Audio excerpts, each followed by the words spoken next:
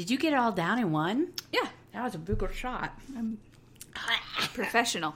I feel like that was... I feel like that was more than one shot. Probably. It's probably a double shot glass. Because one shot, like, fills my mouth. It's a weird way to measure a thing. We just would like to remind you that none of the things that we say should be taken as official recommendations. We try to know what we're talking about, but this podcast ultimately represents the opinions of a couple yahoos with master's degrees. It's mainly for entertainment. Right. So if you feel that you need help with your own mental health, we encourage you, please talk to your very own doctor or your very own counselor. Get real help. And remember, this podcast is not safe for work, so listen with headphones.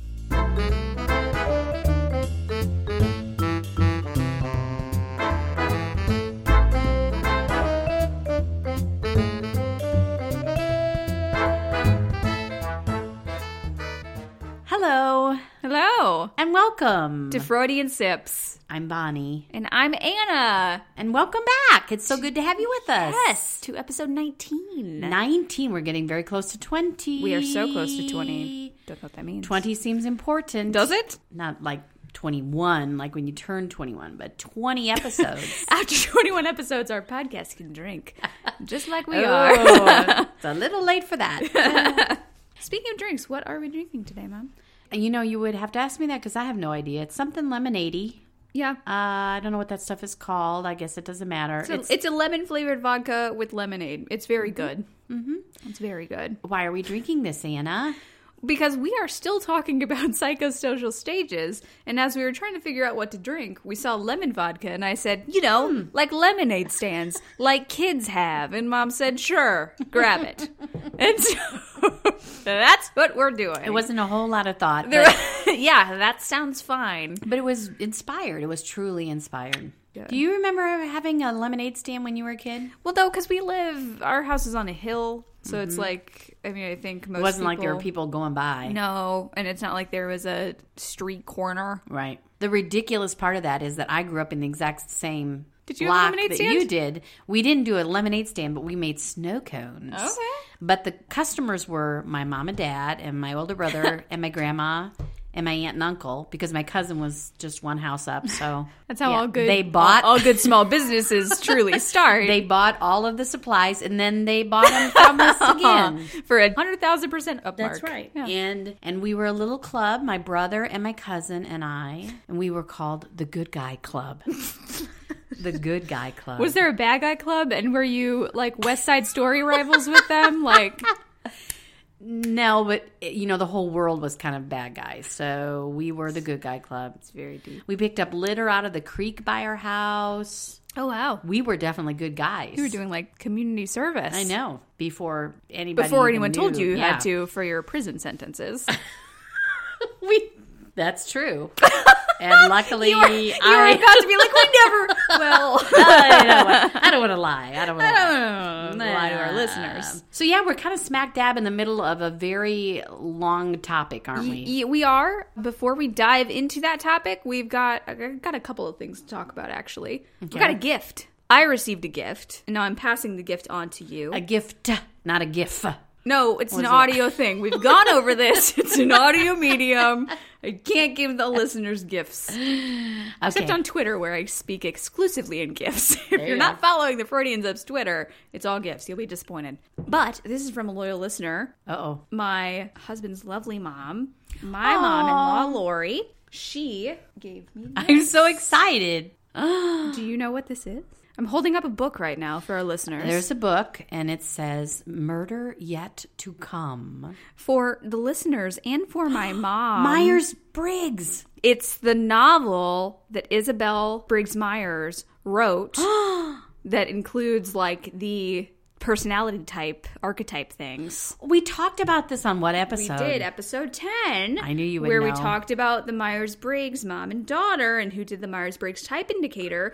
The daughter wrote a novel, a murder mystery novel, And it even says on the cover, it says the award-winning mystery novel by the creator of the Myers-Briggs Type Indicator. It's called Murder Yet to Come. It's by Isabel Briggs Myers. It's got it's a very typical kind of murder mystery cover. Like there's a desk and a broken pair of glasses and a window. Dun, dun, dun. Yes, it's so like cozy mystery cover. So your mother-in-law listened to a podcast and heard us talking about that and then found the book? Yeah, because I even mentioned on the podcast that I was having trouble finding it. And she's like, I found it immediately. I said, cool. And she gave it to me when I was down there last weekend. How good of her to... She is the best. She's the best. Second only to my own mother. Thank you for adding that. Thank you for adding that, because I was starting to feel a little scared that I was losing my She's role. The best. Lori, you're the best. She's probably listening to this. That's amazing, Lori. Listener. But yeah, it was totally out of the blue. I had no idea she was doing that. So that's very cool. I'm honored. I want to do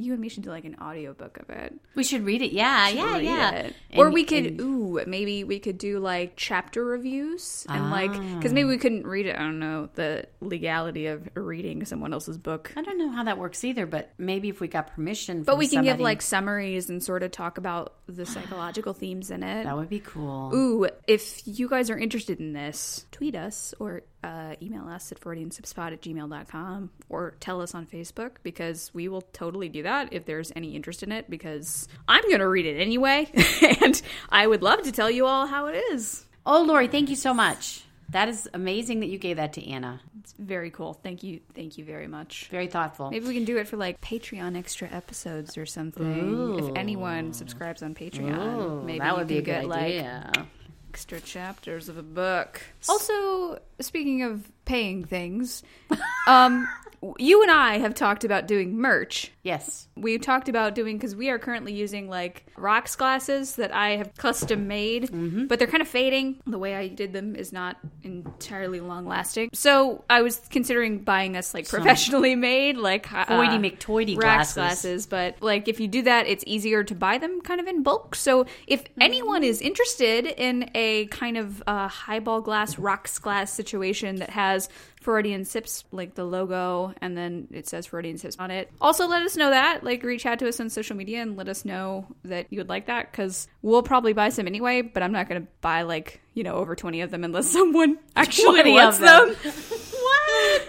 We're going to have hundreds of people, I tell you, are going to want to drink with us. Okay, well, hundreds of people better tell me, or I'm not going to order them, and then we will there's still some in figure it out. Oh, because you didn't take your whole shot. It was a double shot. I took all of mine. I know, but you're tough. Thank you. I'm a I learned it from watching you. So if people are interested in chapter stuff, like for Murder Yet to Come, or in merch stuff, let us know, because we would like to start expanding and doing that other stuff, but we would like to hear... Because we're close to 20 episodes, and we feel like we're ramping up. We're pros now, guys. Woo. We're pros. But let us know that there are people listening to us being pros and not just us shouting at each other over across the table. But even, you know what, Anna? Even if that's all it was, I'm okay with that. I know. We're still going to do it. And we're still going to like it. We're still going to have fun. And I'm still going to tell people I have a podcast like I'm a professional. I know. Me too. I'm getting some of my best stuff from this. I do feel like I learn a lot whenever I research for this stuff. Last night, my husband said to me, as I was reading in bed this book that we're talking about today, quote, "Are you doing homework for tomorrow's podcast?" You're like, yep. And I said, yes, I am. Yep. And he kind of rolled his eyes just a little at me, and then he went to sleep. And I continued to read. Continued to do my homework. Yes. Okay, so all that out of the way. I know that was a lot. It's a lot of pre-roll that we don't usually have. This is like when you go to church, usually, and the minister just keeps talking about all the announcements, and you're like, what the heck? Let's get to the meat. Yes, that's exactly how it is on our podcast where we drink. Well, I'm Catholic, so we can drink. We drink during service, yes. Well, sort of it now. Just a little sip. So we are continuing our conversation about psychosocial stages made by Erikson, Eric Hamburger Erikson, our dear hamburger man, who made psychosocial stages. And if you haven't listened to the other 2 episodes where we talk about this, first of all, go back and do that. That's kind of fun. Please do that. But you don't necessarily have to listen to the other stages to understand the stages we're talking about today. Right. Because they are kind of independent of each other. They sort of stack, but they are also pretty insular. So if you haven't listened to those, then a quick recap of the psychosocial situation. So rather than psychosexual, what are you laughing at? You are using your hands a lot today. Thanks.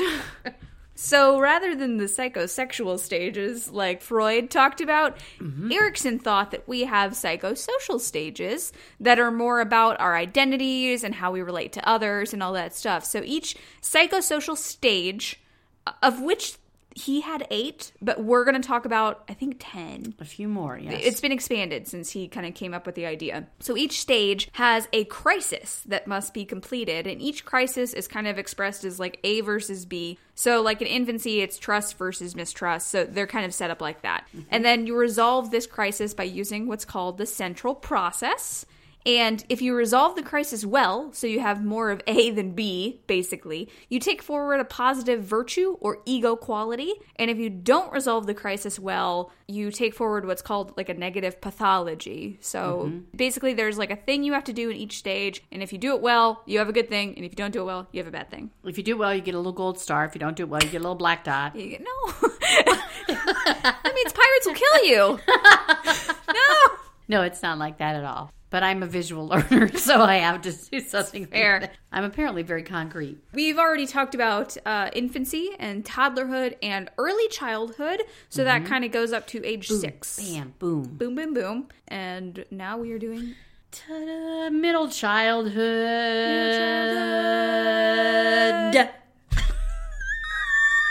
Thanks for listening to Freudian Sips. I'm so sorry. Please don't stop listening. We'll never do that again. Okay, it was just a thing we had to try. We'll never do it again. Listen, I don't usually harmonize. It was actually pretty good. Was it? Yeah. Didn't feel like it. So middle childhood is ages 6 through 12, which I don't know about you, but if I think about the difference between a 6-year-old and a 12-year-old, it's humongous. Seems like a big gap. Right? Literally double the age. Sure. So you're thinking about like a first grader-ish through a 5th to 6th grader-ish. There's a great deal of growth that goes on there. Right. But that's the stage that I'm going to talk about, middle childhood, 6 through 12. And the psychosocial crisis in this age is industry versus inferiority, which I'm going to come back to. Okay. But I just kind of want to plant that seed. Industry versus inferiority. That's a good idea, because I noticed that in my stuff too, because like the crisis goes through all the developmental tasks that we talk about. So yeah, right. So as we talk about the tasks, you can kind of remember that in the back of your head.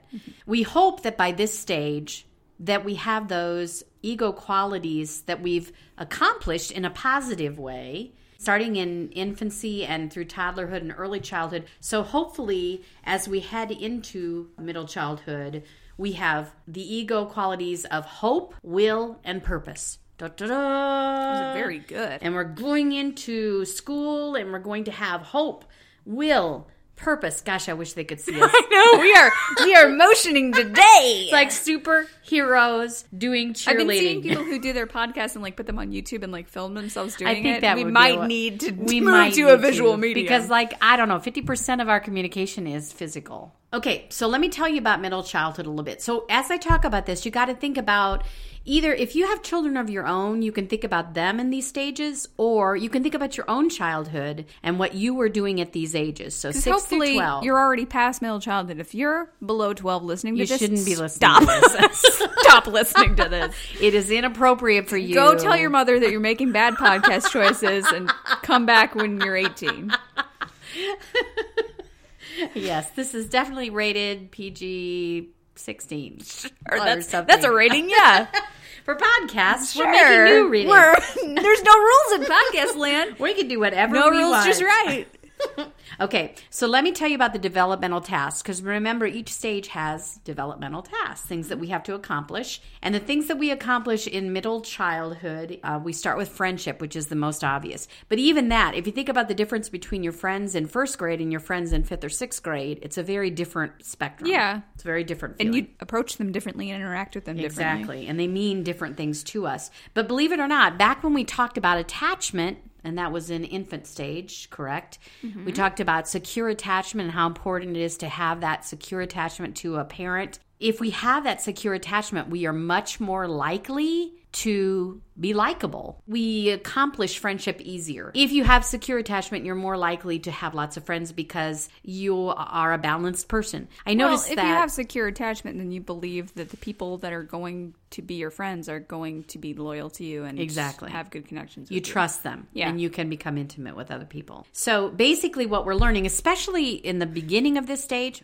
what? Stop doing the thing with your elbows where you hit the table. Thing? Such a bad mic noise. I have both. You've done it 3 times already. Have I ever done that before? That's all a new the thing. time. Like on other episodes? Yeah. Do you want me to leave? No. Are you telling me right now you can't work with me anymore? Because I will leave. Okay. I will leave right now. So you're 1 shot in and Mom's getting aggressive. This is recorded for posterity.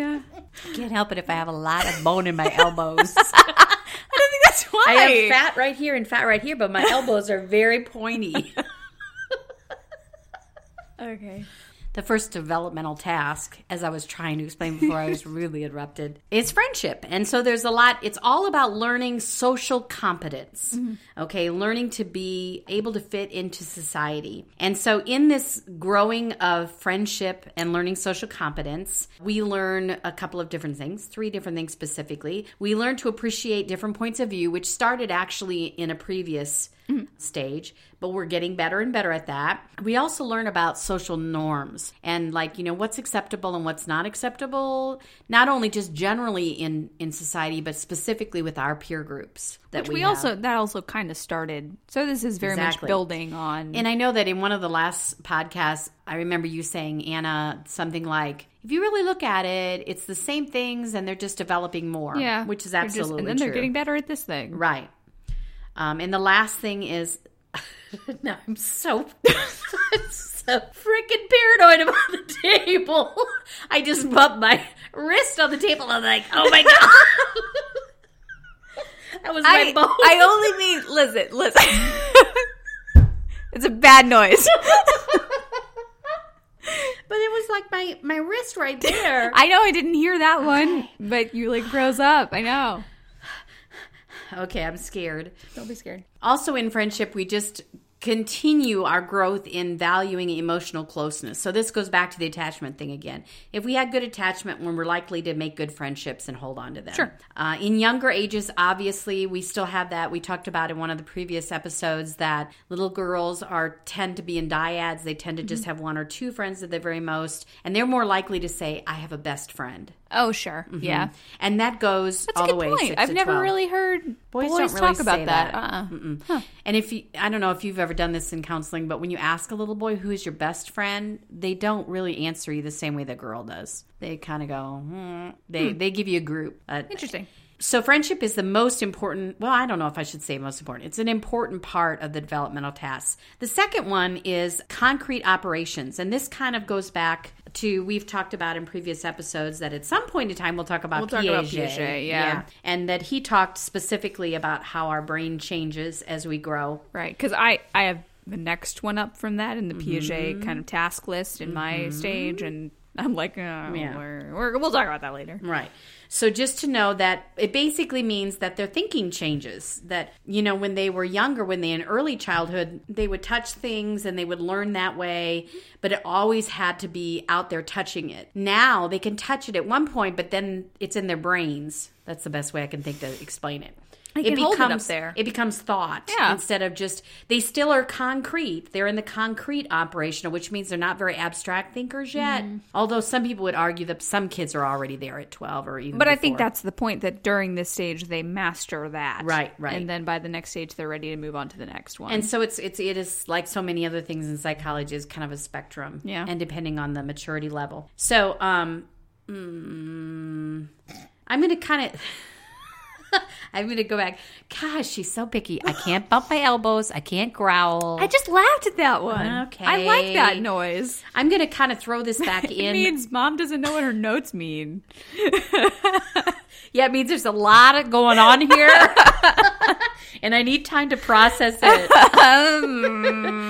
Speaking as a past teacher, thinking about a 6-year-old versus a 12-year-old, there's a huge range in there. Yeah. Because speaking as a teacher, kindergarten, first, second, even third grade, the kids are still like, teachers, they are awesome. They know what they're talking about. And then they hit about the end of third grade, beginning fourth grade, and it's starting to be like, teachers don't really know all that much. And you're like, oh, they're on to me. Oh, crap. Oh, no. They know that I don't know everything. And then so psychologists kind of put that at about 9 or 10. They no longer look to their teacher to find out what the norms are and to find out what's expected of them. And now they start to look to their peers. And again, they put these ages there, but every kid is different, right? So we have to kind of lean on the fact that some kids mature quicker than other kids. Basically, concrete operation is all about advance in reasoning. By middle childhood, which is about 7 or 8 years old, kids are expected to be able to coordinate their thinking with the thinking of others. So like when they cooperate in a group or like team play. But that's, again, we talk even when kids are really little about how they are already able to conceptualize how others will look at a situation. Right. So this is, like you just said, that thing where, okay, yes, this is just honing the things that started earlier on. Right.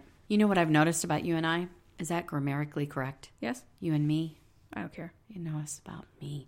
It's probably you and me. When we say the word little, we both kind of go, little. Little. It's like we have to make it with our voice. L-E-T-L-E. The little. It's spelled different. Little kids. Little kids. So they're thinking That's what you've noticed about you and me? Oh, there's so many things. I could write a book about what I've noticed about you and me. During this concrete operation, kids between 6 and 12 deal with all kinds of, and there's big fancy words I'm not going to go into now, like conservation and reversibility and induction. I'm doing things with my hands. She is so doing things with her And computational skills, which is all about math stuff, which, you know, math. Ooh. They learn how to use But computers. some people, yeah. And well, these days, that's about it. So all that kind of is part of the way that their thinking is changing. That goes very hand in hand with the next task, with the developmental task of skill learning. 6 through 12-year-olds, one of their tasks is skill learning. And this can be very specifically academic skills, which very specifically is reading. Oh. Reading. Okay. They learn to read and they learn to be good at reading. That's the only one that's specifically mentioned? Well, no. That's just kind of like the core of academic learning. Yeah. Of course, mathematics is the other really side of in any, that. especially at this age, in any subject you're in, you have to read. You got to read to do it. Even in math, you got to read. Yeah. You have to be able to read. So what that brings up is a whole bunch of I was trying to fly away today. struggles. For kids who can't read as well, for kids who have challenges, if a child has dyslexia, and there's a whole bunch of ways not to read well. Exactly. We put a very heavy validation on being a good reader, on being fluent, and to the point of we were just talking about this with one of our clients that like. Our client, like it's both of ours, but like where if there's a problem reading, it manifests as something different because it's so inherent in all we do that it's hard for people to say like maybe they have a reading problem, maybe it's comprehension, maybe it's this, maybe they just literally can't read very well, but that affects literally everything else they're doing in school, and so it can kind of come across as behavior issues when that frustration comes up with kids this age. And it's hard for those of us who have never struggled with reading to empathize with that feeling of if you're a person who's looking at a word and has to work really hard to decipher one word at a time, doesn't it make sense then that you don't get the comprehension of the passage because you're so freaking concerned with every single word that you don't get any comprehension? You're just trying to decipher what each word is. Yeah, it's so something that people that don't struggle with that take for granted. I remember when I was a kid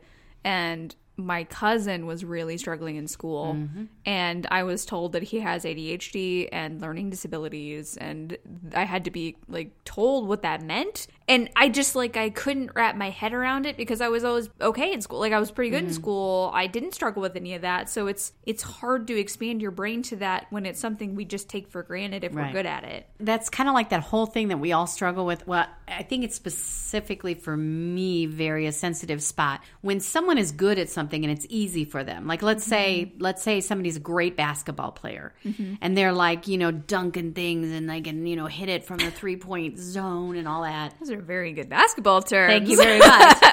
And then they look at me and they say, well, Bonnie, it's so easy. Yeah, just do it. Just do it. It's so easy. I've been doing it since I was 10 years old. Go do it. to me, it is impossible. I've always heard that, like, if you're smart, you can understand something. But if you're very smart, you can both understand it and explain it to someone who doesn't understand it. Ooh. So you're able to kind of like put your mind back in that place and break it down into its simpler terms. We might go around about that, because I think that empathy is what makes you be able to put it in a place where you understand it. I think that's more a cognition thing than a feeling thing. If you're able to kind of put your brain But I've down known a very level. intelligent people who are not very good at explaining things. Yeah. I guess there's just different, our brains are all Well, different. there's and 1,000 different types of gifts. intelligence. Yeah, exactly. Which is kind of, actually, this fits right into what we're talking about right now. Let's get back to what Is we that went on a tangent. I'm sorry. I know. It is that in this middle childhood time is when people are kind of differentiating, like, you're good at this, well, I'm good at this, well, Yeah. you're good at this. And so skill learning is one of the tasks. It doesn't just mean academic skill learning. It can be music, it can be dancing, it can be athletics, it can be acting, whatever it is. Kids are learning skills. But that's good that kids are learning different skills. Different things, right. Skill combines knowledge and practice directed towards solving significant, meaningful problems. And in all things that we do, we begin as a novice and we work our way toward being an expert, no matter what it is. Mm-hmm. And so during this time, kids are learning skills. That's a big, huge thing that I want you to hold on to, because in a minute I'm going to talk to you to mention about... I don't know. See, this is those times when I'm shuffling through my papers. She has papers as an update on what Mom's using. She has papers and a book and a laptop today. Central process. The central process for this age is education. But that doesn't just mean like going to school education. Right. It means your mom cooking you how to teach. Teaching you how to... That lemonade is some good stuff. Teaching you how to cook is a skill, is education. Right. Your coach teaching you how to kick a goal is education. Yeah, so, we don't think of that as education, right. but it's learning, and that's education. And so the last task is self-evaluation, which is when we're learning that we have these internalized goals and external standards that help us to know who we are and help us to evaluate ourselves. I was thinking specifically, Anna, do you remember like through grade school that there were reading groups? Oh, yeah. Yeah. And so even though the teacher never said to you, you're one of the smart kids. Right. There's always that understanding. Because for a while, Nathan was teaching reading, and the reading groups were always very clearly delineated, and he would be able to say like, oh, I'm teaching the accelerated group right now, like, or the higher learning group, whatever they called it. But like, kids know that too. Right. The kids, we try to disguise it. Yeah. We don't say you're in the smart group and you're in the not so smart group. You're in group green and you're in group blue, right. and you are the yellow. Bumblebees. Yeah. And you are the gnats. You're the bumblebees and you're the brains. The brains go in the other room? Cool, because we're going to read a chapter book. Like, kids know. Right, and you get a picture book because you're in the gnats group. I think this is kind of a general, kids get so much more than adults give them credit for getting. Yeah. I see this a lot in families that I work with where there's like divorce situations or splitting up situations where they're so like, true. I don't want to explain to my kids. And I'm like, okay, but you have to explain why you guys are fighting all the time. Like, they get it. They understand and they feel it. So there's so much about I noticed in the last couple of episodes we talked so much about balance, about parenting and balance and all that. And in that kind of situation, balance is so important because you don't want to tell them so hard. Some of the legal adult stuff, but yet you can't hide it from them. They know stuff is exactly happening. Like, you're going to have to face it either way, and if you don't, you're just not facing something that's important and that's going to affect them. So that's exactly right. Okay, so the last task is this self-evaluation, and we're starting in middle childhood from 6 to 12. And of course, again, I go back to, if you think about the difference between a first grader and a fifth grader, you can think about how different that is. That we do eventually through this stage start to put much more weight on our peer group evaluation than, let's say, the way our teachers look at us. It's still important. Right. But not slowly, as our friends. Right. One of the things that I read was some research about pride and self-evaluation and feeling proud of yourself, and the fact that research has shown that like 5 to 6 year olds can be pretty proud of themselves no matter what. So like they draw something and the teacher says, "Oh, that's so good. That's great. That's awesome. You're such an artist." And they feel good. They feel pride. They're like, "You're right. I am an artist." But you get to be 8 to 10 years old and the teacher says, "Oh, that's so good." And they look at their friends and they think, think, yeah, this is crap. Yeah. This is crap. This is garbage. So there is a point where kids start to be able to discern for themselves that those compliments that adults are giving us is not really authentic. Right. So we need to kind of be cautious about that. Or even if they are authentic, like the self-evaluation and the peer comparison is so important here that it can kind of override the adult compliments. Exactly. And so just real quick in this little section, I would say that there's a couple of things that I thought were kind of cool in the idea of self-efficacy. So the idea self-efficacy, every podcast there has to be one word that throws me. That's it for today. Okay. Efficacy. One and done. You got it. Is that idea, the sense of confidence that you can perform. You believe you can do this. Yeah. Okay, and this goes clear through adulthood, obviously. Sure. Self-efficacy. It kind of sounds dirty. It does. Efficacy. Well, you say, when you enunciate that syllable. Efficacy. Efficacy. Sorry.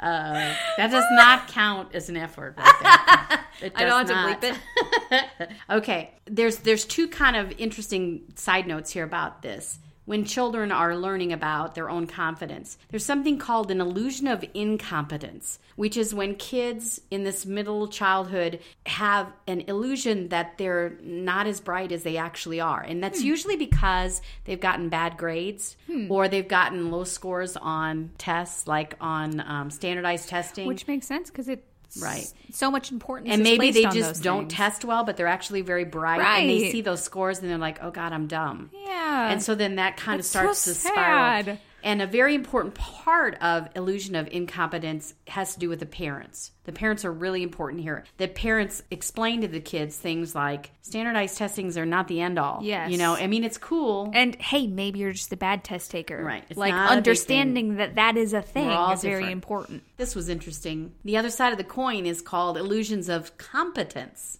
And for some children, illusions of grandeur. Kind of. Some children have such deficits that they're literally not bright enough to realize they're not so good. I love it. I love it. So this is where ignorance is bliss. Yeah. Like, I think I'm great at this. Those are my favorite kind of people. Like, yeah, I did super good at that. Actually, I would like to be this. I know, yeah. Like, please give me some of that. Okay, so those are the tasks. We're done with the tasks, and let's kind of pull that back to the industry thing. Okay. That if you have gone through those tasks, you will have this sense of industry, that you're eager to acquire new skills, you perform meaningful work, you have a good work ethic, you know that if you work, you will accomplish. Unfortunately, the other side of that coin is inferiority. And we kind of go back to the Adler stuff and the idea of just feeling like no matter what you do, you're not going to be good enough. So in this stage, if we do accomplish industry, then we are going to come out of that with what is called competence. That's our ego quality. Competence. I can do this. I can go into junior high and I can kick butt. I can get good grades. Which ego quality is always so connected to the first part of the crisis, and then the pathology is always connected to the second part of the crisis. So they're always very connected. Perfect. So the pathology is inertia. And that is that a kid says, no matter what I do, I'm not going to get good grades, or no matter what I do, I'm not going to be on the football team. No matter what I do, I'm not going to get, a lot of friends.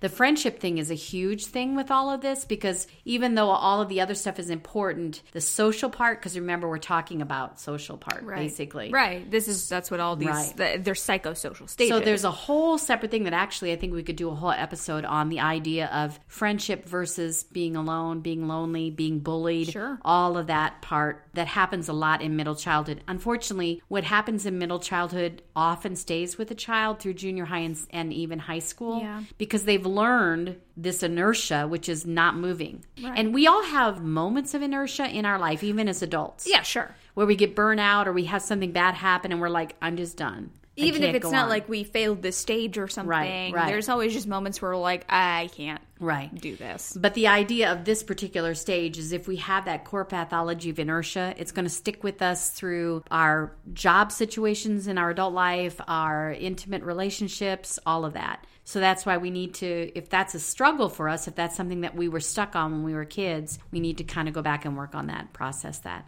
So that is middle childhood. That's it? You're done with your stage? Yep. What a good stage. And we're going to do something weird now. we're going to take a break. And then we're going to come back. Okay. Okay. Hey, Sipsters. Are you enjoying Freudian Sips? Mom, did you hear that? They said they are. Yay. You are? That's great. Well, I have great news. Now you can get paid to listen to us. I know that sounds insane, but it's true. Oh, Anna, we don't say that word. Oh, insane? But it's in the copy. It's Anyway, you're right. There's an app called Podcoin that pays you to listen to us and other podcasts too. It's on iPhone and Android, and it's super free and simple to use too. With this app, you listen to podcasts and earn pod coins, as the name would suggest. Then you can turn these pod coins into gift cards to places like Amazon or Starbucks. Or if you want to feel good deep down in your soul, you can donate those coins to charity too. Okay, so here's how you get in on this sweet, sweet deal. Go download the Podcoin app on iPhone or Android, and if you use the code Freudian, you even get 300 extra Podcoins just for signing up.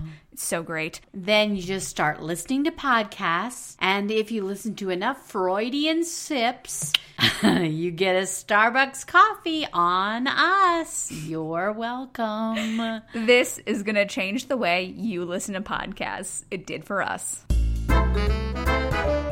So we just did middle childhood. Yeah, which welcome. is mine, 6 to 12. Welcome back, everyone. We took Such a long break. It's like they went away to a faraway country or something. I don't think. Well, that's maybe they how it peed works. when we did. It's fine. Oh, okay. Well, We just took a long break, had a little heart-to-heart.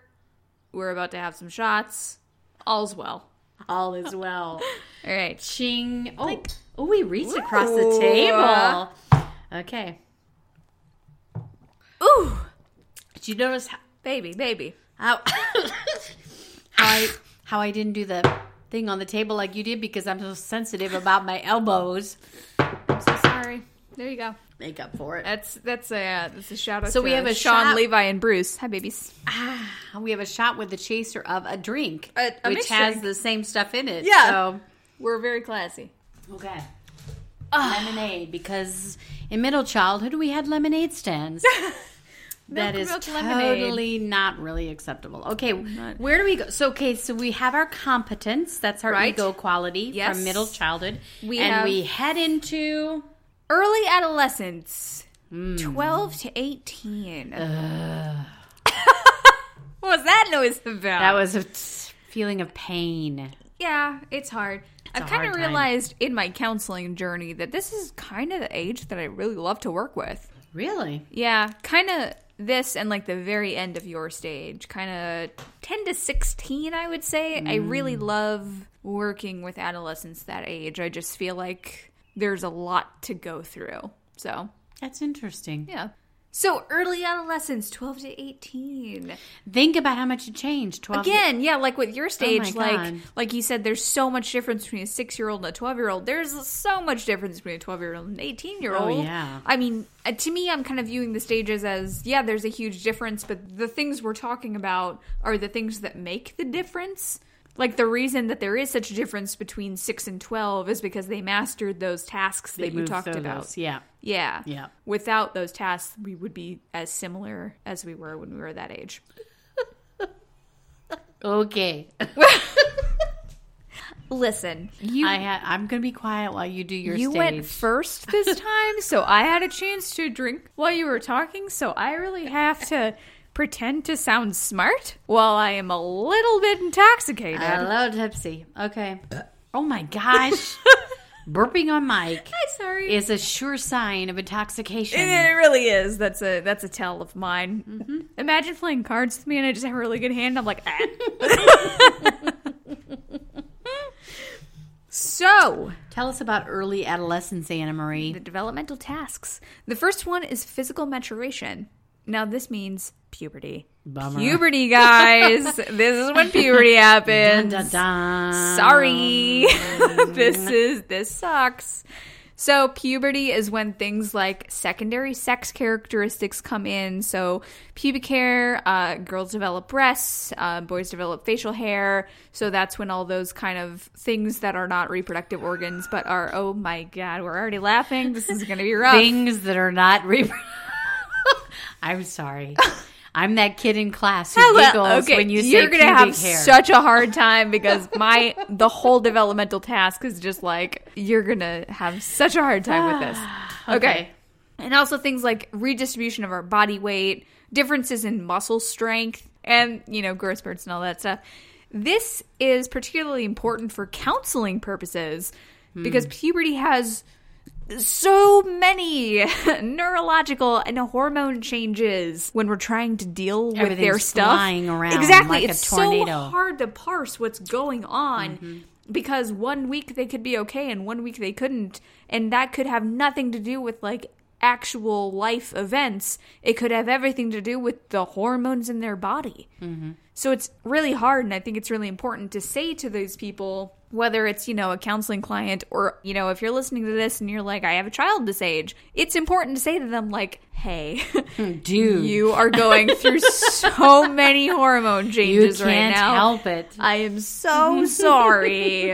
But we all have to do it. Yeah, that's an important thing to say, like, we've all gone through this. It sucks for everyone. I'm so sorry. Exactly. But I have so many clients in this age group, and the amount of significance that hormone changes have in our psychological struggles, cannot be overstated. It's so significant to what we're dealing with in this area. This is a side note. This is a patented side note and a side note of LGBTQ significance. First of all, happy Pride Month. If happy you're listening to it in Pride Month, we are producing it in Pride Month. We are producing it. It is being released in Pride Month, and I am saying happy Pride Month. Okay. But this stage is when trans kids really start to struggle because puberty is really, really significant in a transgender person's journey. Again, we'll talk about this later because I do want to do a whole episode, if not more, on gender and sexuality and all that stuff. But this is a time when trans kids are really hurting. Puberty makes the differences between genders very pronounced. Yes. And a lot harder to deal with. So if you are in a situation where you see some kids struggling, like your kids or kids that you were close to, and they're struggling with their, puberty, and they're struggling with how they're presenting gender-wise, then it's important to understand the spectrum of LGBTQ. That's good my side note. That's a good side note. Thank you.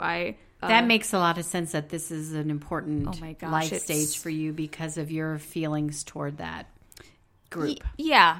I do a lot of work with LGBTQ clients. That's one of the areas that I really have a heart to work with people in. So I do have a lot of awareness of how this stage affects people going forward and how it affects their journey of gender and sexuality and all that stuff. So this is a really significant time in especially LGBTQ kids. But I think it's a significant time in everyone. So, too, if you're listening and you are a person who has struggled with that kind of situation in your life, you might want to look back to your adolescence and to what happened to you during that time and how people accepted that change. Yeah, and if maybe things got a lot harder for you, then you can start to realize that maybe it is because of the physical changes that were happening in your body and how that made it way harder to deal with the kind of identity struggles that you were going through. Exactly. So specifically, when we're talking about physical changes, during this stage, girls, and having just had that LGBTQ note, when I talk about gender, which I will several times in this stage, when I talk about gender, I'm talking about cisgender people. I'm talking about people who identify with their own gender. So generally, and it would make sense if we go back to the Erikson model. He was very specific that way, probably, because of when he created these. There were a lot of gender differences that were very clear, but now we know that it's evolved much more into of a very different place. Yes. Yeah. So now when I talk about these statistics and things, I'm just talking about cisgender kids. Right. Because it could be very different for the LGBTQ youth out there. So in general, girls will be more concerned about their bodies during this stage, especially their weight. This is when things like social pressure and the desire not to be rejected come into play. I'm going to say it's because of the media and patriarchy. It's because of patriarchy that this happens. Anna's soapbox. She's got it. She's on it. Calm down. Step off your soapbox. Take a deep breath. Everything's fine. Take a drink. Anyway, there's a big link between depression and obesity in this stage of life. And it becomes that when you are depressed, you have faultier eating habits, and that obesity is more likely to manifest. And that affects our social relationships, and that's really hard. Mm-hmm. Generally, boys are more likely to be accepting of the physical changes that are happening, where it comes to like they are becoming taller and they're having more musculature, and so hair in their armpits. That's really good for their self-esteem. Totally. I got some hair in my armpit. Look at this, and then they lift their arms, and everyone falls down. Woo! Yeah. So physical maturation. Big part of this. It's the first developmental task. Second developmental task is romantic and sexual relationships. Ruh-roh. Yeah, that's gonna happen. And again, what a difference between 12 and 18. Well, Holy that's crap. kind of. I'm not gonna go super deep. Beavis and Butthead laugh. Insert here. Super deep into this because it is a very broad topic. I mean, like, there's a lot of different ways that people approach these romantic and sexual relationships that they have. Mm-hmm. There's a lot of different ways that it could be, perceived. Mm-hmm. So I think we're probably going to end up doing this as its own topic. That's like a at some whole point. Separate I think podcast. the main problem that I have with doing these episodes is I do all this research and then I say like, okay, that could be its own topic. That could be its own topic. That could be its own. So I feel like I need to struggle with what to talk about because so much of it I want to talk about all on its own. Mm-hmm, mm-hmm. And this is very much one of those things. We say to each other all the time, there's so much. There's so much. But that's so cool that there's so much. Yeah. Because that means there's so much to learn and there's so much to talk about. To learn, but there's also a lot to kind of deal with if you're not used to diving into it. Right, so, right. But I would agree that romantic and sexual relationships could be a whole separate. Oh, yeah. Yeah. But in general, this is when adolescents are exploring their sexuality. They're kind of figuring... Sexuality. Sorry. Just like the way you said it. I thought it was good. I liked it.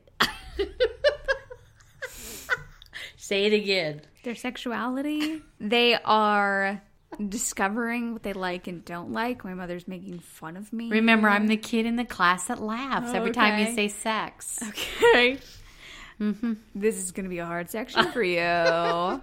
And not only sexual, but they're discovering what they want in their romantic relationships, what they want in their intimate relationships. Yes, exactly. And I know there, like we've talked about, there is a whole spectrum of sexuality and a whole spectrum of what we'd like romantically. And this is when they're figuring that out, basically. Mm-hmm. So on average, kind of statistic-wise, boys are more likely to report being sexually active earlier in life. But by the end of the stage, kind of grade 12, age 18-ish, boys and girls are equally likely to be sexually active. And actually about a third of adolescents report not having intercourse by grade 12. I think that's significant because I think there's this weird social pressure of like not being a virgin. Yeah, everybody. Yeah. But it's really important that we remember that everyone goes through those things at a different time and that there's just no such thing as like when we should do that. Right. It's totally socially pressure and it's totally just... It needs to be focused on when we want to do it and when we feel ready. Exactly. It's everybody's own thing. Yes. I mean... And screw it if everybody doesn't understand as a little bit of self-disclosure, I didn't kiss someone until I was like 20. That's a lot of self-disclosure right there. Yeah. I mean, I think that's important because I don't think it negatively affected me. I think that's just the journey I was going on. And I think that's okay. I was figuring out what was going on with me. And I think it's okay that we normalize not having those kind of experiences until we're older. Mm-hmm. I think it's okay to say like, I did it when I was this young, I did it when I was this old, because it is such an individual thing. So I think it's important to say those kind of things to make it okay to not, lose your virginity by a certain age or do certain intimate things by a certain age just because we feel pressured to do it. So, on average, like I said, girls are equally likely to be sexually active by a certain age, and that doesn't mean that the kids who are not sexually active are not experimenting with intimacy. Right. So things like holding hands and kissing and just spending time alone with the people that we're attracted to counts as intimate time and counts as things that we are exploring in the space of romantic and sexual relationships. And of course, this is a huge time when sexual orientation comes into play. Mm-hmm. I'm not going to go too far into this because, like you have already seen, I will go on my soapbox. But basically, this is the time that attraction really starts to take hold and we really start to figure out what that means. That includes same-sex attraction, but that doesn't mean that necessarily this is the time when youth will label themselves of diverse sexuality or LGBTQ or whatever you want to say. And self-labeling is such a huge part of that journey that we can't necessarily say anything as definitive as this is when people know they're gay. I mean, that is way too reductive to the issue. Yes. So, in general, this is where we're exploring the romantic and sexuality piece. It doesn't necessarily mean that's when we'll label ourselves as bi or lesbian or gay or anything like that. You are kicking butt, Anna. Thank you. You are kicking butt. Thank you. Keep going. Keep going, baby. Keep going. Okay. That's why I'm so proud of you. I just had to deal with this validation for a second. I just had to soak that in. My daughter is one of the smartest people I know. Have I ever Shut said up, that? shut No, I'm up. totally serious. You say it all the time. Because you are. Why do you say that now? Because you're freaking smart. What? Say it on tape so we know. I wish I could be as smart as you. I admire Smart? you for the way you just... I did my research just like you did. I know, but you have a way of like putting it all together. What's that word? Putting it all together and making it all fit so good. Thank you. You and your brother are That very means a lot smart to me. people. Well, I'm very blessed to have such good, smart I kids. don't think it's just blessed. I think you raised us, so. I had a little something to do with it. I didn't raise you. Totally because of me. Take advantage of it, yeah. It's completely because of me that you have such great understanding. I mean, but yes. I think a big part of it for you is your empathy too, because you have such great empathy for people. I mean, just everyone. You just have great empathy. Well, Okay. I think LGBTQ, especially, That is your heart. That's your heart. Yes, I for that. am somewhere on that And- spectrum, and so I this- think that's important. And that, this particular section is good Yeah. for you to talk about. and this particular age group, like I said, I think is very important when it comes to that. That's interesting to me because I know you and I have talked about, well, do you want to be a teacher? Because I was a teacher. Yeah. I kind of thought you'd be a teacher. But Oh, then yeah. it When I was like a real no. little kid, people were always like, do you want to be a teacher like your mom? And I'd be like, no. Do you know how Hell stressed no. she is? Like, what? No. You hear the stories I hear at the end of the day? Excuse me? I live with a Holy teacher. crap. Why would I want to be a teacher? That just wasn't where I was called. Yeah. I think that's okay. We all have different gifts. Okay, sorry. That was a side note of, I'm so Hey, proud of you. Okay, go on. I take any side notes that are based on, me being great. I think that's an awesome thing to take a side note on. Anna. Yay, I'm me. your best Yay. cheerleader. You are. You really are. Okay.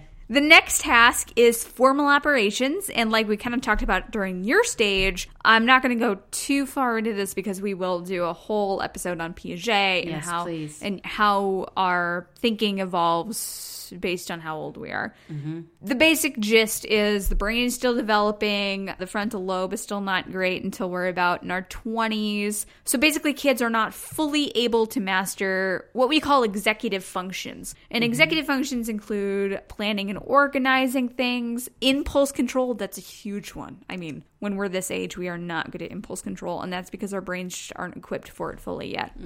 Working memory, things like that. But they're getting a little better than they were in previous stages, so they are working on it. And formal operations specifically, that term is, like I said, from Piaget, who came up with the whole cognition thing about these operations that we talk about.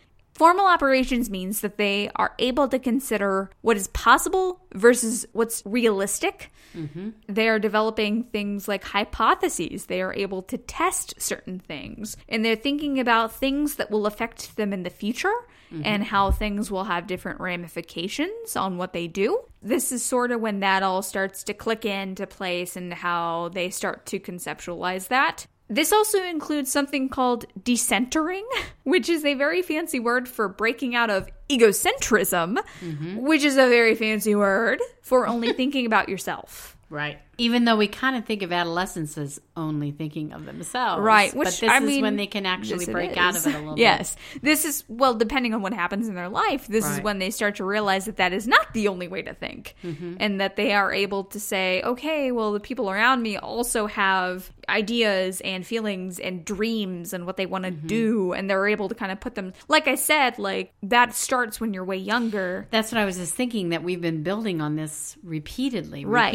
on looking outside yourself and realizing that other people have a perception of right. things. I think it's this difference of like being able to conceptualize what other people are going to think and react in a certain situation. But then when you get to this stage, being able to say like, oh, that's also important. Right. Like that holds as much importance as what I think in a situation. And choosing. Yeah. We're now down to the choice. Yeah. Do you choose to consider that other people actually have an investment in this, or are you just going to think of yourself? You're going to choose. Right. But I love how you said the thing about the frontal lobe thing, because I got that from you. You told me one time that was like, you've told your clients who are kind of this age, like, we can only do so much before your frontal lobe is fully developed. We can't. Dude, we're just going to have to stand by. We're just going to have to do as much as we can.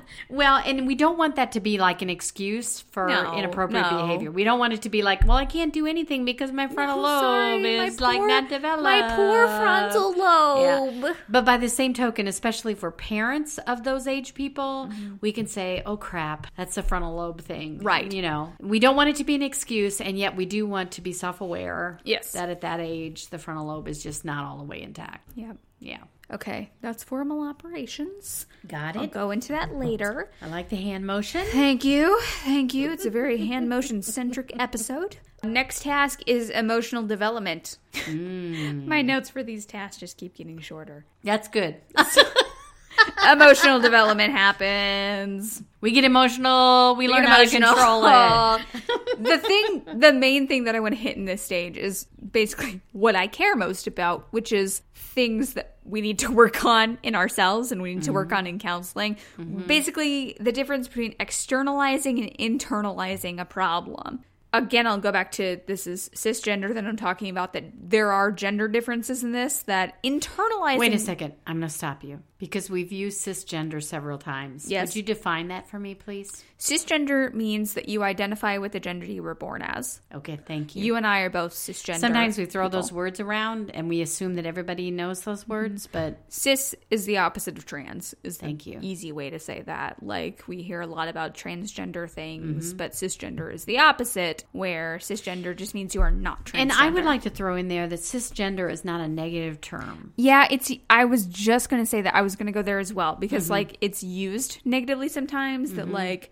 Oh, like shame on you for being cisgender. Cisgender is just... That's not fair at all. It's not because if that's it's who not I a bias am, word. It's not a judgment word. Right. It's just a fact word. So let's be careful of how we use our words. So transgender just means you do not identify psychologically as the gender you were biologically born as. Right. Cisgender means you do identify with that biological gender. So don't get mean with me because I'm cisgender. Don't get mean with me because I'm transgender. Or don't assume that because we are saying that word that we have any implicit bias about it, because we don't. We are just using it in the psychological sexuality term of it. Good job. Sexuality, that's exactly gender what I term. wanted you to say. Okay.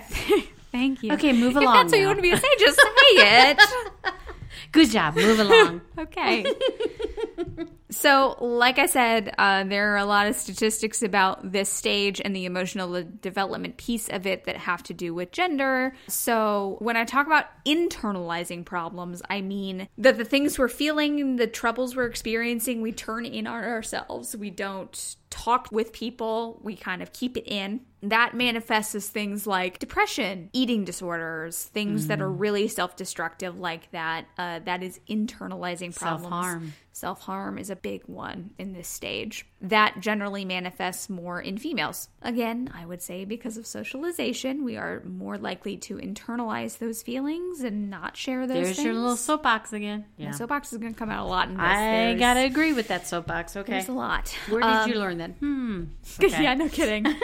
And on the other side, externalizing is where we take our problems that we're experiencing them and we put them out into the world and we throw them out without actually dealing with them. So that includes things like conduct problems, behavior problems, and aggression problems. And more likely, boys are the ones that are dealing with this because, again, socialization, it is much easier for boys to do angry things than it is for them to show emotions. Right. Unfortunately. That's the F the police, right? The look on your face right now. How so? F the police. How so? You know? Is that associated with this phrase? It's like that rebellion. Oh, sure. Well, yeah. There's a difference between rebellion and like aggression because you have other feelings. Okay. I think everyone at this stage does go through a rebellion because that goes with the crisis. Oh, I should have talked about the crisis before I talked about the tasks like you did. Okay. The crisis in this stage is group identity versus alienation. So we are kind of, again, these are psychosocial stages. So we're going through this like identifying with other people. I think the rebellion thing has a lot to do with identifying with our peers versus with the authority figures. Exactly. Yeah. We did that the same We did way. the same hand motion just then. It was with our peers instead of authority figures. That was really bizarre. We really do need to have some visual. No, we need to have a YouTube channel. So, externalizing versus internalizing, like I said, some gender differences there. Okay, the next developmental task is membership in the peer group. I'm just going to go ahead and skip this one entirely. Because it kind of speaks for itself. Yes, just it does. Saying that. But also it goes with the psychosocial crisis of this section, which is group identity versus alienation. Uh-huh. Amen. So this is when kids are really starting to think about who they are. But because of all these developmental tasks, this identity development is manifesting as who they are in relation to others, right, and what groups they're in, not just who they are personally. Mm-hmm. So to do this, they start to engage in this process of identifying the groups that they're in and kind of the group characteristics of the groups that they are a part of. So if you're listening and you do not have children of your own, you can just think about your own high school experience. Oh my God. Like that typical like Mean Girl scene of like, and those are the band geeks, and those are the goths, and those are the popular kids. Like, I mean, I think those are cliches because that's really how it is. Kind of shakes out. Yeah. Exactly. But I think that those groups are typical, and this is the stage where we kind of start to say like, okay, well, if you're in the goth group, these are the characteristics that you sort of see with the kids who are in that. Right, exactly. Like, I mean, we're part of groups even when we're a lot younger than this. Like, and we're parts of groups like that even when we're older than that. Well, we're parts of groups like this. Our whole life. Our whole life. Yeah. But, like, even when we're younger, like, we're parts of, like, T-ball teams and everything. The smart kids, the athletic kids, Kinda. the dance kids. But, like, usually when we're younger, it's based more on, like, common interests and stuff. So we're, like, on a dance team or we're on a sports team or anything like that. But this is the stage when kids really start to evaluate the groups that they're in, and they become able to kind of pinpoint what group they're a part of and why they're a part of it. Right. And kind of start to identify how those groups are formed. So they're starting to identify themselves in terms of who they're around, which can be good, but also it can be kind of dangerous. On the kind of darker side of that, they can feel like they don't have a group identity. And if they feel kind of alienated from that, then that's where the other side of this crisis comes in. This group identity versus alienation crisis comes in. This could come from not feeling like they have a common identity with people, like feeling like they don't like the same things. Or it can also feel like it's coming from their personality. Like if they're shy or if they're just not very sociable or if they're kind of introverted, then it can feel like they're being alienated from others. Or it can come from what you talked about, which is attachment, which is if they have a really hard time like finding and forming those personal bonds, then they're going to have a hard time identifying with a group. Right. Well, and if you think about that, like, okay, so we're talking 12 to 18 years old in your group. Yeah. You're talking about junior high and high school level. Think about your own life and what you went through, the changes you went through from junior high level through senior high level. Yeah. And like maybe, I mean, some of us go through a total change. We're like freshman year, we're doing this and this and this in high school. And then we decide that's not us at all. We don't feel authentic. And so then we change things around and then we're this. And quite frankly, then what we will talk about in a future podcast, when we step into college, some of us completely change even what we did in high school. So there's a whole lot of identity processes happening all throughout that. Ooh, yeah. And I think there's a lot of this kind of pressure of once I know who I am, I've got to stick with that. Yeah, exactly. Or like once I think I know who I am, I guess I should say, because you don't. Right. Like your identity, like we have talked about before, is always changing. And quite frankly, I mean, I have clients who are in their 50s and even 60s who are struggling with their identity. And like, I've been this person my whole life, but I don't think that's really who I am. I think I'm this person. So we evolve. There's a lot of reasons that we are pressured into being a certain identity, whether it's social pressure or whether it's pressure from our family group, our religion, those are huge. Like our culture. I mean, there's a lot that goes into how we form our identity, and it's worth looking at that critically and saying, like, how did I form my identity? Did I form it because of things that I wanted to explore and wanted to choose, or did I form it because of what people were saying I should form it around? Right.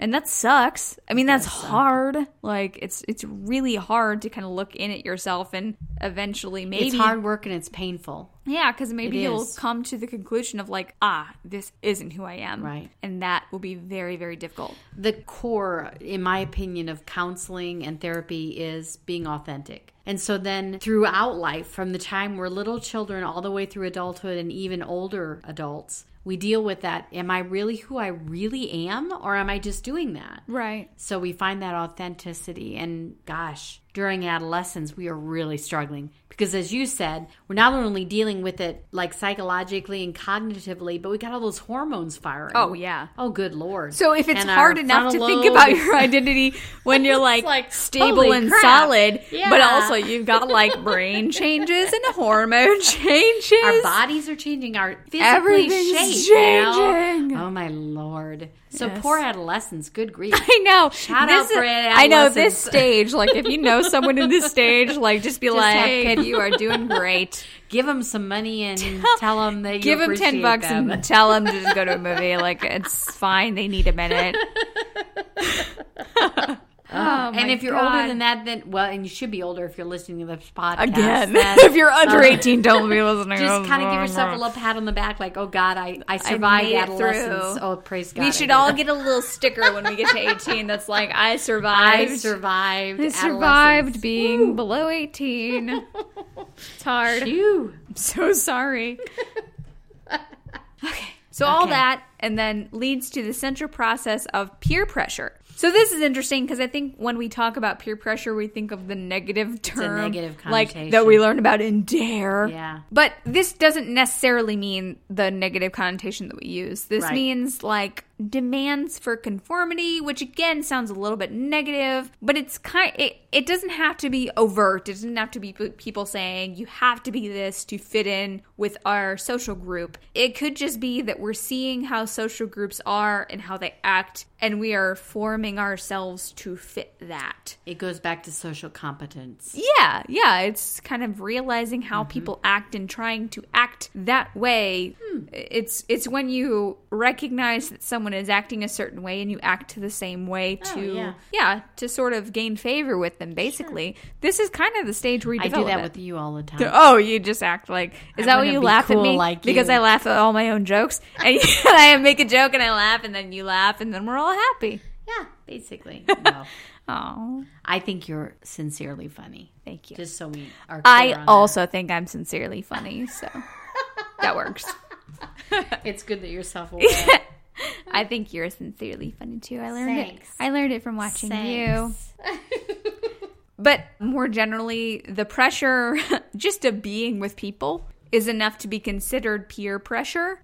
Often that's a give and take. So kind of how friends work is we adapt and we teach each other, and that in itself is a pressure. Yeah. Like when we're with people, when we're trying to get them to like us, that's a pressure because we want them to accept us. Right. So that is what peer pressure means in this context. It doesn't mean like the peer pressure of someone wanting you to smoke crack or whatever DARE tells you that people are wanting to smoke. I don't know. I don't think DARE goes that far. DARE doesn't talk about crack? I don't think crack. What does DARE talk about? Alcohol and marijuana. Oh. Well, that's about to be... Maybe not. Maybe these days it is crack. I don't know. Marijuana is about to be legal, so it won't be bad. I don't know. But alcohol is legal. So there's that whole, making wise choices. Sure. Yes. I think that's important, no matter what age we're talking about, is making wise choices. Making wise choices. So related to that kind of, like I said, reduction of that egocentrism, feeling that we're the only ones and that our opinions are the only ones that matter, is kids learning that others have feelings and expectations of them. And this peer pressure thing that I mentioned is just the want to meet those expectations. And those expectations could be positive. If we have friends that believe that we're really good at something, then we're going to want to rise to meet that. And that's going to be really good for our self-esteem. So it really depends on kind of what kind of people you're hanging out with and what pressures they're putting on you and how you're going to rise to meet those pressures. You can roll empathy into that. You can roll empathy into anything. Yeah. Amen, sister. How? Well, I think just that, that you're aware that other people, the peer pressure is to be empathetic for other people, and to not, goes back to your not being totally egocentric, but to be aware that other people have needs and they have struggles and they have things that you need to be aware of. Yeah. Yeah. Yeah, just putting yourself in another person's shoes. So if we do not handle this crisis well, so this group identity versus alienation crisis, if we don't handle the alienation well, then we will go out with the core pathology of dissociation. And that is a synonym for alienation. A lot of these are just synonyms. I like that. Yeah. Synonym, yes. And which you learned is that about a new word fourth, for you? 4th or 5th grade, I believe, is where we covered that. Okay.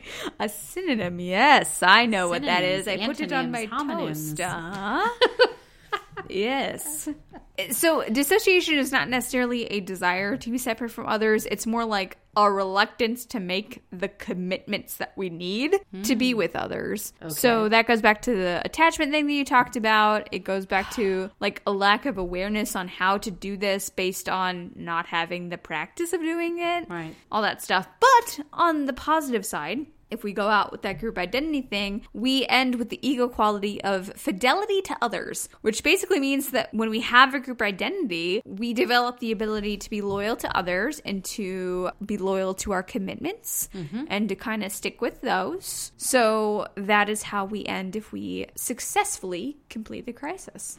That's awesome. So because we have fidelity to others does not mean that we do not have our own independent thoughts and goals we're and able desires. to critically think about what others want of us. Because hopefully by now, so now in place, hopefully if we have been adjusting well, we have hope, will, purpose, competence, and then fidelity to others. Those are all very good words. They are awesome. Those are all very good things that we should have. So ideally, as Erickson set up the stages, as we build these prime adaptive ego qualities, it doesn't mean that we are always, the fidelity to others means that we don't know who we are ourselves. We had that first. We had that first through the competence. We knew that we were strong and we could do things. Right. And so now we adapt and we also... But we do develop kind of a group identity, I would say almost before we fully develop our individual identity. Ooh. I mean, I think it's during this stage we haven't really developed fully our individual identity. Would you say by the time you're 18 you developed your individual identity? I would say that I would say no. I would say I wouldn't have my individual identity. I would say yet. that each individual is different in that. Some people... people... I would say so too, but we're talking about general psychosocial stages. Right. So that's a whole separate podcast. Sorry. Everything is. We're out of time. Everything is a separate podcast. We're out of time. Let's wrap it up. Bye. There is so much to talk about. Okay, so we're like halfway through now. Yeah, basically. Feels like a lot.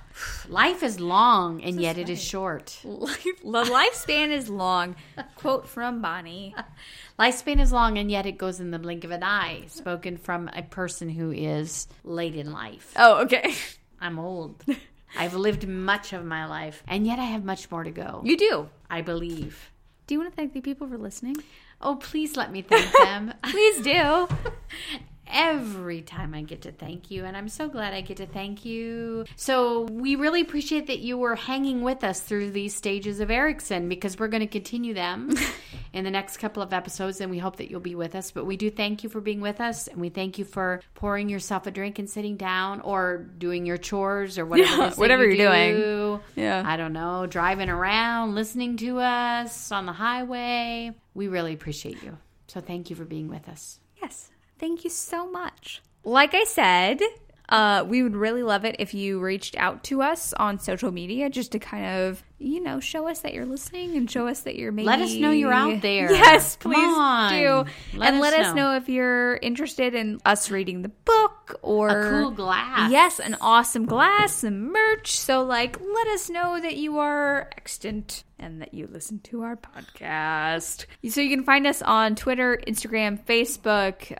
Sometime I'm going to do this part. Really? Yeah, someday. I need you to write it down, though. Okay, go on. So it's Freudian Sips Pod on all those things. We're also FreudianSipsPod.com. You can get a hold of us at FreudianSipsPod@gmail.com. We're also on Patreon, and I am seriously considering making the Murder Yet to Come thing a Patreon exclusive. That would be cool. I think that would be very cool. Please remember to leave us a nice rating and review wherever you can do that, especially iTunes. Mm-hmm. That would be great. iTunes. No, we did it again. We said we wouldn't. We're in that groove. I'm so sorry. If you want to listen to some better music, our theme music is Sweeter Vermouth by Kevin MacLeod. And it sounds like this.